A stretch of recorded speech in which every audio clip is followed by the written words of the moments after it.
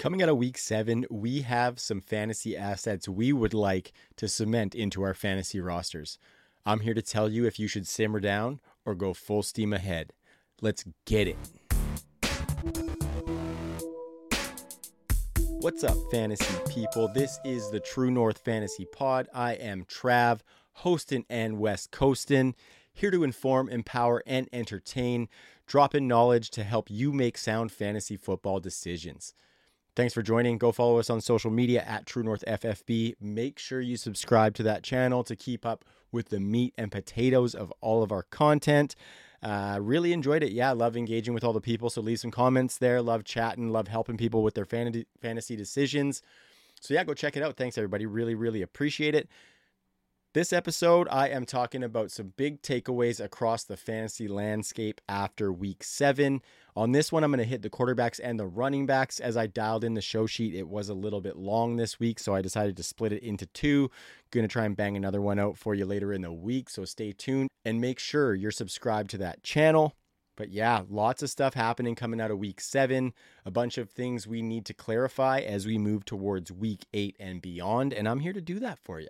And we're going to start at the quarterback position. Lots of super flex leagues out there. Super important to make sure your quarterback spot is locked down. And then in one quarterback, having that elite option can provide huge positional advantages over the rest of your league. So let's talk about it. Week 7, there was some familiar faces amongst the quarterback ranks. Patrick Mahomes was the quarterback 1. We had Josh Allen and Jalen Hurts as usual, top 5 mainstays as the quarterback 4 and 5 respectively. And then we had guys like Mac Jones, Derek Carr, Baker Mayfield, and Jordan Love making cameos in the top 12. And sandwiched in between those muck piles was Trevor Lawrence at quarterback 10. So interesting week at the quarterback position. Most interesting, I think, are the 2 guys that I left out of that list who did finish in that top 10, and those are Gardner Minshew and Tyrod Taylor. Pretty surprising weeks for them, especially with Minshew carving up that Cleveland defense. And then Tyrod with the divisional matchup against the Washington going Commandos with that big W for the G-Men. And we're going to start with Gardner Minshew. He finished as the quarterback 3 with over 28 points on the week. That was really on the back of a 2 rushing touchdown week he had against those Cleveland Browns. And I think we know this from the Gardner Minshew experience, that he's always a little bit frisky as a quarterback streamer, got a bit of that gunslinger mentality. Coaches have not been afraid to let him throw the ball out there to the receivers as well when he's been in. So I think he's always kind of in that conversation. He's the quarterback 4 over the past 2 weeks with Anthony Richardson out. So, I mean, small sample, obviously, but Gardner's getting it done with Anthony Richardson. Not going to talk about it on this episode, but he's doing a lot to keep those wide receivers afloat. Make sure you check back for that wide receiver tight end episode. But yeah, if you look at Gardner and what we want to do with him going forward, it wasn't all great against those Cleveland Browns, of course, but it looked pretty good against a fairly elite defense. And looking at those next 3 matchups for Gardner, as far as are we going to start him in our fantasy rosters, I think first let's start with the fact that I think he needs a little bit of specific game script to put numbers up like this consistently.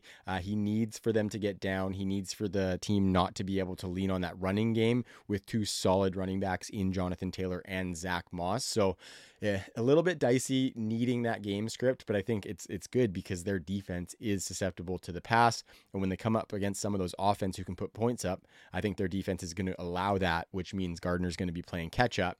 And that's where Gardner, the hardener, really comes out. So before their bye week, the next 3 opponents that they have are the New Orleans Saints, kind of a middle of the pack team in terms of passing yards allowed on defense.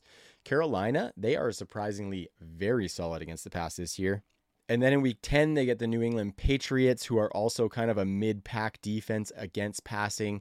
The thing I don't like about those 3 matchups are that all 3 of them are very low-scoring offenses in New Orleans, Carolina, and New England. So I think when we look at that game script, kind of hard to see that he's going to be getting that negative game script that he so sorely needs to put up these numbers. And so I guess to summarize Gardner Minshew for the go forward, he's a decent streamer, but I think the next few weeks there is some downside. Of course, we know that there is a little bit of upside in there as well. So start him at your own peril. I would probably be looking for other options the next couple weeks, but you could also probably do worse. The other guy I mentioned was Tyrod Taylor. He came out as the quarterback 7 for week 7, quarterback 12 over those past 2 weeks. Small sample again with Daniel Jones out, but Tyrod Taylor is top 12 in that span. And he has made this offense way more serviceable than has one Daniel J. Dimes. Saquon looked better in week 7. Darren Waller is firmly back in that tight end 1 mix. Hello. And we've got some wideouts getting involved as well. We saw flashes from Jalen Hyatt, little bit of Wandale sprinkled in. And I don't think they're going to do it with that contract that they gave to Daniel Jones, but Tyrod Taylor should absolutely be the starting quarterback for this team. The tough part is that 2 of his next 3 matchups are against the Jets and the Cowboys, both of which are in the top 10 for fewest fantasy points allowed via passing. And I think you might find some better streaming options on the wire than Tyrod Taylor. He should stay serviceable, but the only reason I'm not more bullish on Tyrod Taylor is because he doesn't give you much rushing floor like he did when he was younger. Earlier in his career, you could expect 4 to 6 extra fantasy points per game as a floor from those Tyrod Taylor getaway sticks, but you're not getting those anymore. And so I think he's a lower upside option. This is still a bad offense despite how he's done the past couple of weeks, and those matchups aren't going to do him any favors. So I would be steering off of Tyrod Taylor, but I do love him, so I'd love to see it, to be completely honest. Love me some Ty God. Remember when we used to call him Ty God? That was sick. That was sick. The next quarterback we're going to hit on is Lamar Jackson. On the season, he's the quarterback 4, quarterback 5 on a points per game basis. And if we look at it, he's finished inside the top 10 every week aside from week 1 against Houston and then week 5 against those division rival Steelers, who are always a tough matchup. But in the other weeks, he's got 3 top 5 performances and every week in the top 10, like I said. And if we want to break down how he's doing it, same old as a runner. He's given you over 50 rushing yards per game, which on its own is a 5-point floor for fantasy football. He's got 5 rushing touchdowns on top of that, which totals at over 9 fantasy points per game as a runner, which is just next level rare floor. All of that makes up just over 40% of his fantasy production so far. And so I think as long as he's healthy, that is safe and that will stick around for Lamar Jackson. And that is really what allows him to be an elite fantasy producer. But I think what determines his ultimate upside is his passing work, to be completely honest. And he is humming. We know that he needs efficiency to be that elite fantasy option, like shit we've never seen before fantasy option. And I think he's getting close to that 2019 MVP level. Haven't seen a huge increase in the volume, but the efficiency is there. We kind of thought with Todd Monken coming in, maybe the passing volume goes up. Hasn't been the case. He's just inside the top 20 at quarterback with 200 pass attempts, right on the button, just over 28 pass attempts per game. So volume's not great, but Todd Monken is doing some positive things for this passing game. And these efficiency numbers are slick. He is number 2 in completion percentage, behind only Tua Tagovailoa at 71%. That is 5.9% more than expected per our friends over at fantasypoints.com, which leads all quarterbacks in completion percentage over expectation for quarterbacks with like 100 attempts or something like that. So he is doing some crazy things that we didn't necessarily think were in his range of outcomes, especially coming off of last year where we had a bunch of questions about his inaccuracy and deficiencies as a passer. He is showing none of that so far this year. In his career, he's only been over 65% once. And look at that. That was the MVP season he had in 2019, where he was only at 66%, which is 5% lower than where he's at right now. So blowing his career high out of the water there. And then you add to that just some of the other stuff that wraps around him. He's 3rd in yards per attempt, 3rd highest quarterback rating. He's top 10 in deep throw percentage. So while that passing volume may not be super high, there is lucrative volume that's baked in there in the form of deep passing. And that helps the potential downside of that lower passing volume, right? And then back to his improvements as a passer. The positives are kind of endless for Lamar so far this season. He's got the 4th highest catchable throw percentage in the league, the 2nd lowest turnover-worthy throw of quarterbacks with at least 75 pass attempts. And that all comes with a top 10 drop percentage among quarterbacks.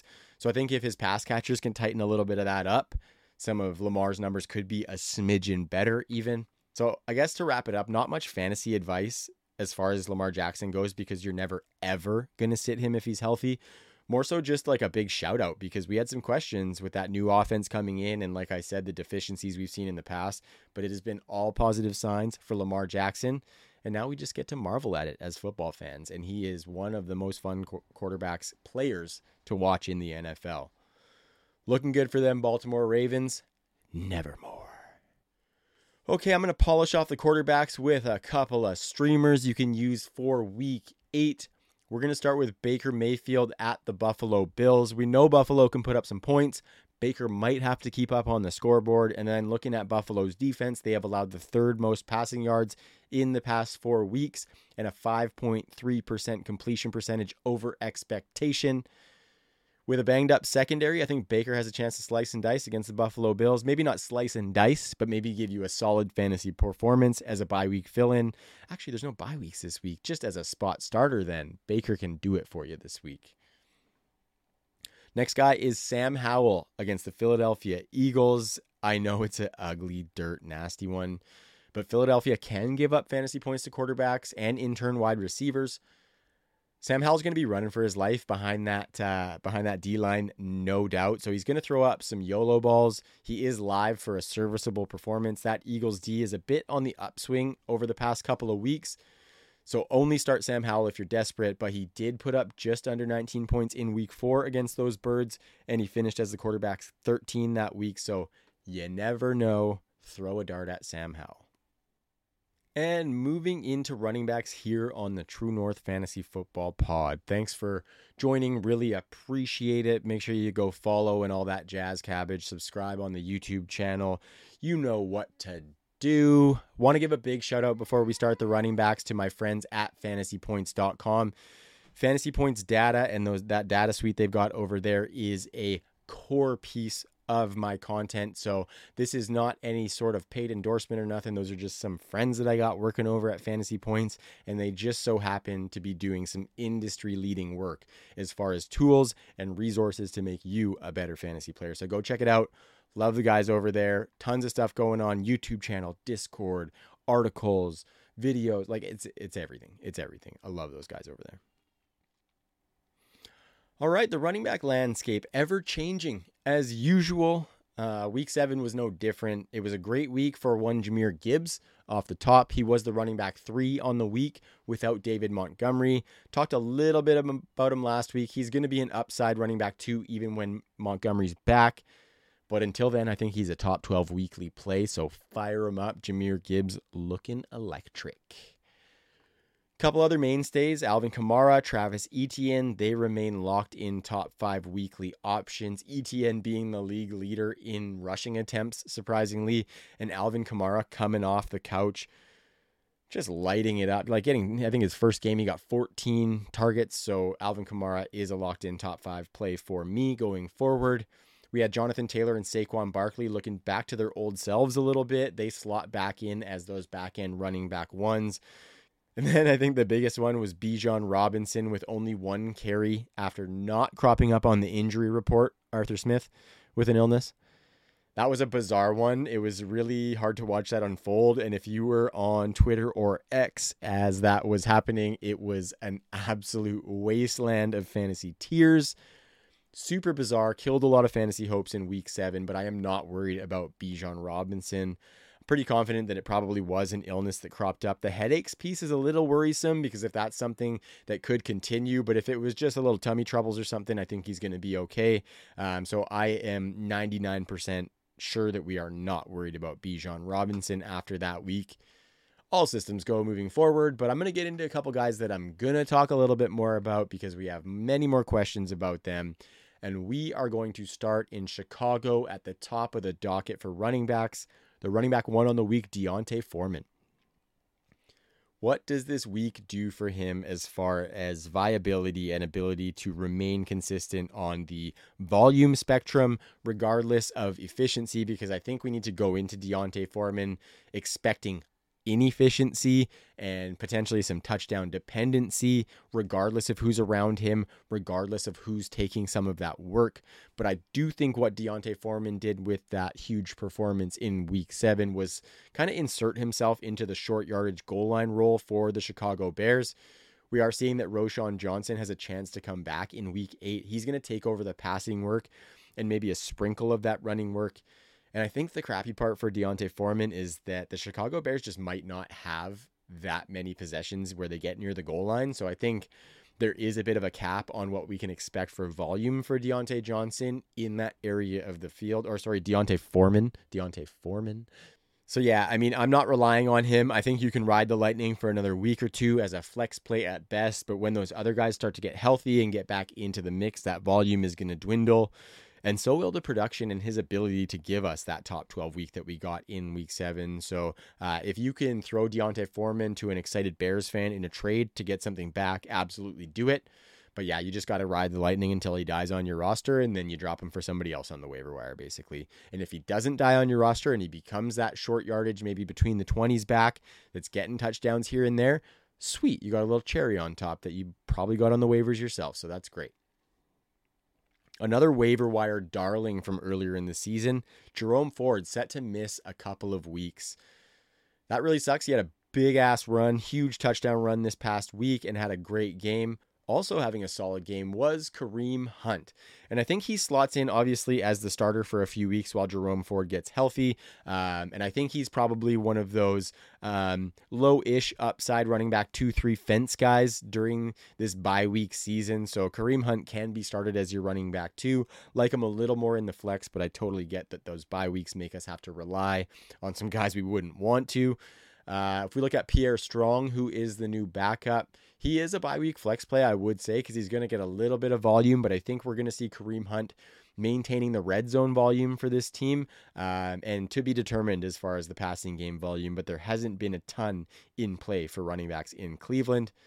And then to stack on top of that, they got a couple tough matchups upcoming, so beware, but Kareem Hunt is the guy that I like. I've actually liked Kareem Hunt in this backfield all along once they re-signed him because of some of that red zone work that he could give and the fact that I think the big play we saw from Jerome Ford in week 7 is going to be the exception more so than the rule for Jerome Ford as an explosive runner. But yeah, Kareem Hunt can be a startable option. Pierre Strong's a sneaky little start, but more of a desperation than somebody we want to rely on. I think the backfield with the most eyes on it in week 7 was the Los Angeles Rams. They came out and lost to those Pittsburgh Steelers in kind of a tough game. Darrell Henderson came off the couch, finished as the running back 17. Love to see it. If you followed the True North Fantasy Football Pod, you would have known that we are Darrell Henderson truthers. So no matter what we think of him now, we are fired up to see this going forward. I say that we're fired up, but that doesn't mean our expectations for him are fired up. Royce Freeman was the backup, and I think the main difference between these two guys as far as fantasy production was Henderson scoring that touchdown. We saw Darrell Henderson with 58% of the snaps, also 58% of the team carries, and had 2 targets to the goose egg that Freeman put up in that category. But Royce was actually more efficient by most advanced metrics found at fantasypoints.com, and he had more rushing yards than did Darrell Hendo on 6 fewer carries, I believe it was. So very interesting there. Royce Freeman showing us a little bit of efficiency that I wasn't necessarily expecting in his first game with the Rams. We did see Darrell Henderson take all those snaps in the red zone. I thought that would be the case with his familiarity. Only 3 such snaps in the entire game, though, so that's not a sample that I'm going to be banking on to say Darrell Henderson's going to have all of the red zone work going forward. His touchdown did come on one of those carries inside the 5, so there is some opportunity for a running back in Los Angeles to get some touchdown upside via red zone carries, but I don't necessarily know that it's going to be Darrell Henderson. I think it actually probably ends up as a tandem situation with a slight lean towards Darrell Henderson because I think he's the leader in the clubhouse for that goal line work. But I think each guy's going to get some touches. And honestly, that kind of makes them worthy flex plays in what has shaped up as a great offense in Los Angeles. Both of them in any given week as that tandem play could come with 20-point upside or 3-point downside in those ranges of outcomes. So you really got to weigh, I think, with the rest of your roster with these guys. If we don't see one guy clearly set himself apart as the starter, I think you really got to weigh that risk on your team, right? Can I afford to have that 3-point game that this guy might put up? If it's worth it, fire him up because that 20 points is in the realm of possibility. But yeah, it's just all about that expectations that I talk about. You know that 3 points is definitely in the cards. So you got to work the rest of your roster to insulate that potential 3 points, right? And then, of course, we might have Kyren Williams coming back shortly. Looking like it's going to be after that week 10 bye. And I think I think if they keep up what they did in week 7, Darrell Henderson and Royce Freeman can be a factor in that running back rotation for Los Angeles. If you've been watching, you've seen that I've been saying that I think Kyren Williams' bell cow standing was a bit fickle. He just didn't have very much backfield competition. Obviously, Cam Akers did something or said something about Sean McVay's wife. But I think Kyren Williams might have some competition in that room now. I had a hard time seeing them moving forward throughout the rest of the season with Kyren Williams, and I think Ronnie Rivers was behind him. So with that, I think we just hold pat on my evaluation of Henderson and Freeman, and then we're going to reevaluate when Kyren Williams comes back, because we got to see what these guys have done up until then. If they put up stinkers until then it's probably the Kyren show once again, but to be monitored in La La Land. Okay, got a little 5-pack of running backs coming up next. The first guy I'm going to start with is Najee Harris. He was the running back 13 in week 7, running back 37 on the season so far. Last week I dumped on him a little bit, I'll be honest, just saying that all he was doing as far as fantasy production in his running back 40-something performance to date was putting up big plays at one of the highest rates in the league, which wasn't something that I could see in his profile, so not something that he's going to sustain. But this week, it was the same Najee that we know and tolerate. He had 0 explosive runs on the week. The Earth's axis was set right with that one. Also with his 3.8 yards per carry. He did get his touchdown on one of his whopping 2 red zone carries. And then we saw that he out-targeted Jaylen Warren 3 targets to 2, I believe it was. So that's something, I guess. I don't really think it's necessarily a trend, because I think Jaylen Warren is still in there as the receiving back. They were in a tight game against the Rams. They could see that they could get that W. They wanted to run the ball a little bit more, and they had Deontay Johnson back, who we know takes some of those short targets. So I think that's more of a detriment to Jaylen Warren's work as opposed to anything to do with Najee Harris. Najee's not jumping back into the running back 2 conversation just yet, but he is getting just under 60% of the team's carries over the past 4 weeks. He and Jaylen Warren have actually run the same amount of routes in that 4-week span, with Jaylen Warren getting 11 targets and Najee Harris getting 6. So slight lean towards Jaylen as the pass catcher, like I said.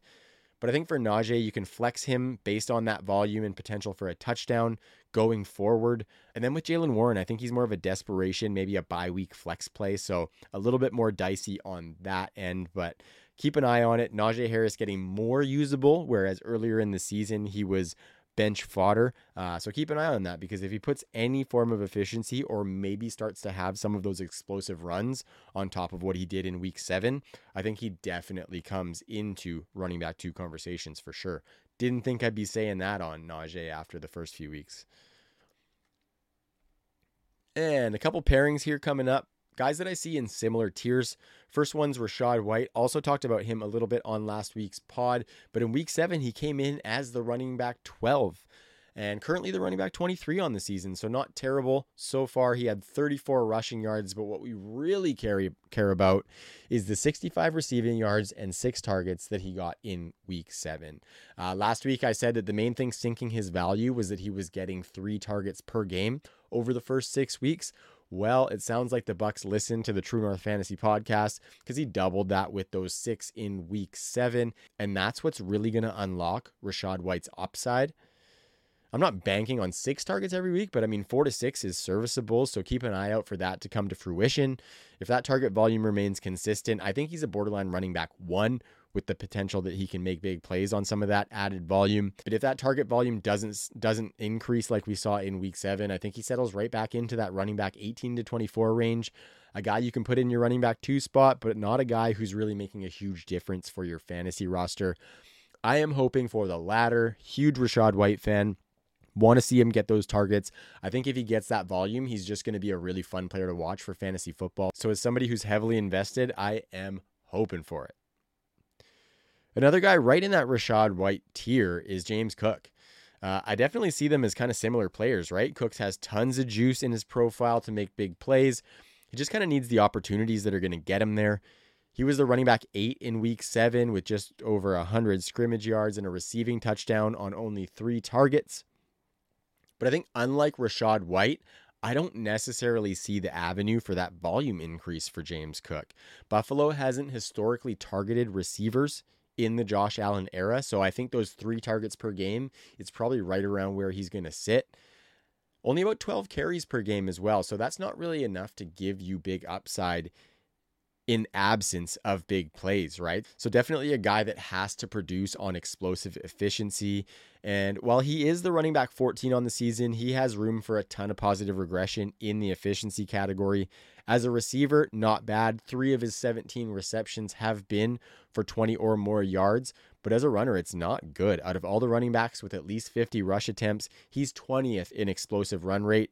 And I think his skill set would imply that he's got a lot more of that in him. And I think what's also shaky for James Cook is the touchdown upside. He's only got 1 rushing, 1 receiving on the year. That goal line work we know usually will go to Josh Allen for the Buffalo Bills. We have seen him run a lot less this year. He's still getting some near the goal line. And we have seen Latavius Murray be a bit of a thorn in the side for James Cook's touchdown upside in the red zone. The positive signs from week 7 are that James Cook had 3 red zone carries to Latavius Murray's 2. So definitely some positives there. I think with James Cook, considering his usage, I think he's probably about at his ceiling right now with the running back 14 standing that he has. He has done that with 0 weeks inside the top 10, and only twice has he been inside the top 15 of running backs at the end of the week. So I think he's a decent running back too, but not spectacular, where I think if he had more of that volume, more of that lucrative volume, he has spectacular in his skill set, if that makes sense. So yeah, decent running back too, but we need the volume or the explosiveness to go up. Without that, I think he probably starts falling down the ranks into that back of the top 24. Love him as a player. Love James Cook as a player. Just don't necessarily love Buffalo as a running back destination spot. And the last 2, we'll start with Rhamondre Stevenson. He has back-to-back double-digit point weeks, which is solid. The Rammer was the running back 14 in week 7. On the season, he's the running back 19. I am still a little concerned about his turnaround, but I think the upside, if he could start performing like he did in week 7, would be sick. Rhamondre Stevenson only has 1 explosive run on the season. He's ceding goal line carries to Zeke Elliott. He's not forcing missed tackles, not getting yards after contact. So that's why I think that top 20 standing is a little bit fickle for the Ramrod. So I don't think he's out of the woods with the solid performances in the last 2 weeks. I think he's a flex play, and I think, you're not dropping or anything silly like that because he is getting volume, but this isn't a good offense. He hasn't shown some of the efficiencies that he did last season. So beware on Rhamondre Stevenson. You just kind of got to hope for a comeback, though, because I don't think you're getting a ton out of him on the trade market just yet. If he has another explosive game, though, where he can give you a big fantasy week, I would look at getting out potentially. And I'm not going to spend too much time on Javonte Williams. I talked about him last week again. Like I said, last week's episode was on underperforming running backs. Talked about how his hold on that starting job wasn't very tight with Jaleel McLaughlin. But I think he did show a little bit of burst in week 7. Nothing crazy. He was the running back 20 on the week. He had 12.6 PPR points, no touchdowns. But it was something, and that's all that us Javonte owners can ask for, to be honest. Like, coming back off that injury, seeing poor performance, a lot of us are starting to try and evaluate if we really want him on our roster, especially in Dynasty Fantasy Football. He showed some signs of life. We need to see it more if we're going to anchor to him as an asset we want to attach to. Right now, I still lean towards getting out on Javonte. But as somebody who drafted a lot of him when he came out as a rookie, I would love to see the turnaround. So I'm rooting for it. I'm just not necessarily expecting it. All right, people, let's round it out with some favorite starts and fades for week 8. One of my favorite starts is Isaiah Pacheco. He plays the Denver Broncos for the Kansas City Chiefs this week. I don't have to go into the Denver Broncos. Terrible run defense. Chuba Hubbard next on the list against Houston, and then Gus Edwards against the Arizona Cardinals. All 3 of those defenses are bottom 10 in schedule adjusted points allowed to running backs per fantasypoints.com. So I think you're going to get some good weeks out of Isaiah Pacheco, Chuba Hubbard, Canadian, and Gus Edwards. Good old Gus Bus being steady, not spectacular. And then we're going to look at some fades. I was using the fantasypoints.com matchups tool. It gives you schedule adjusted points allowed for each position, and then also different facets of the position like rushing and receiving for running backs. Incredible tool. Go check it out. And I found some good fades in there. So Derrick Henry is fade number 1 for this week. He goes against the Atlanta Falcons, who have been incredibly stout against the run. Brian Robinson of the Washington Going Commandos against the Philadelphia Eagles team that just shut down Raheem Mostert in that wicked Sunday night game. Josh Jacobs plays Detroit. That's a tough run defense. And Kenneth Walker goes against those Cleveland Browns. All 4 of those defense that I mentioned are top 10 against running backs in that same category, schedule adjusted points allowed. So you can fade Derrick Henry, Brian Robinson, Josh Jacobs, and Kenneth Walker a little bit this week. And that does it for this week's episode of the True North Fantasy Pod. Talked about some big takeaways for quarterbacks and running backs coming out of week 7. Stay tuned for the wide receiver and tight end episode to drop a little bit later in the week. Thank you for sticking around. Subscribe to the channel. Please leave a comment. Let me know any of your takeaways from these guys that I talked about. Would love to see those comments on the YouTube channel. And then we are at True North FFB on Instagram, Twitter, and TikTok. Appreciate the follows. Appreciate the support. Appreciate all of the engagement. Till next time, have a good fantasy week, people. Peace.